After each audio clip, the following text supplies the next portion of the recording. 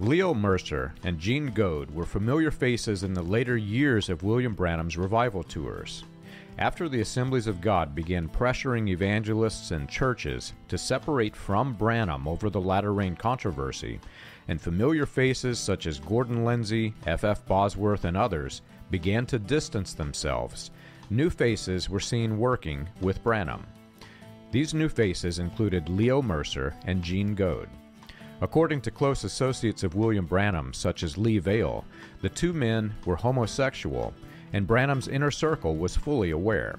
I believe it was about 1956 and no later that Leo Mercer and Gene Goad, God told Brother Branham to hire them, two homosexuals. So I want you to get the drift of what I'm saying.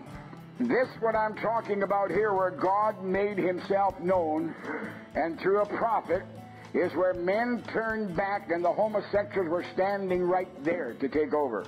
The first time that William Branham mentioned the two men was in June of 1955 in a revival held in Macon, Georgia, during the time in which Branham was reorganizing his campaign team under the support of Joseph Matson Bozay of the Philadelphia Church in Chicago.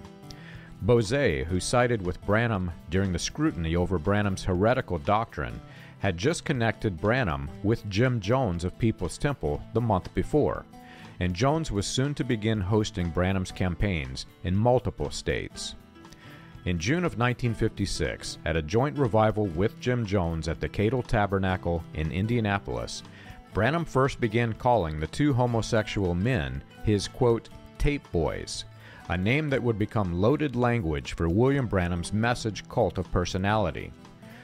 The message cult uses the term tape boys to describe those who dedicate themselves to listening to the recordings of William Branham and use the term on marketing material, products sold in the online stores, clothing, and more. You can learn this and more on william-branham.org.